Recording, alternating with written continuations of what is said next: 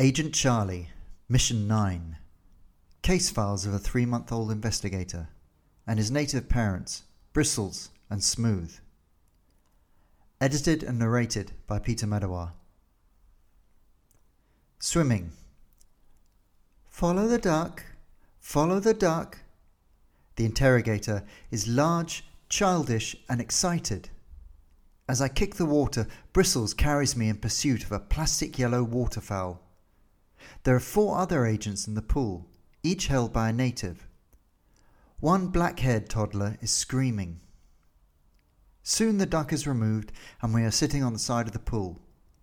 The interrogator sings, "Humpty Dumpty sat on a wall." I peer at Bristles, suspicious. He is repeating the mantra, obviously brainwashed. Humpty Dumpty had a great fall. He dips me underwater. I emerge, blinking but unbroken. The interrogator places a sphere in front of us. Follow the ball, follow the ball. Once again we move in a circle. I look for some meaning in the activity, but find none. The black-haired agent is still screaming. "Cut it out!" I hiss. "You're letting us all down!" Clothing. I am covered in foxes and bears. Some of my clothing carries coded messages. No shirt, no shoes. I'm probably with my dad. Another shows an unlikely starship under the title, "I just boldly went." "The force is strong with this one. Handsome like daddy." And "My daddy is a Jedi Knight." All appear to promote a sinister agenda. Sick. A malignant force is infiltrating my veins. I feel tired and listless. Bubbles push at my intestines.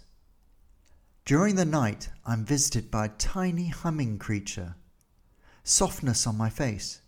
Is it curing my sickness?